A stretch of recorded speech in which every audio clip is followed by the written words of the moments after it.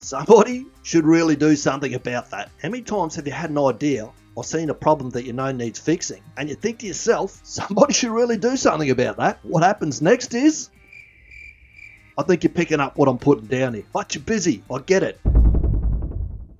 And you probably don't even have access to the resources to actually do something about it. At the moment, Startup Gladstone is running a program called Innovators, and I've been tasked with finding all the great ideas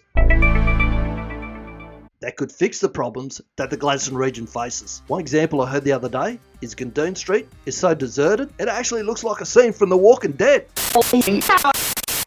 So I need your help with getting these ideas and problems together. And I made it so it's quick and super simple for you to help out. Below this video, there'll be a link to my podcast on a site called Anchor.fm. When you get there, you'll see this episode called Somebody Should Do Something About That. You'll see a button that says leave a voice message. All you need to do is tap that and tell me, hey Beanie, somebody should do something about,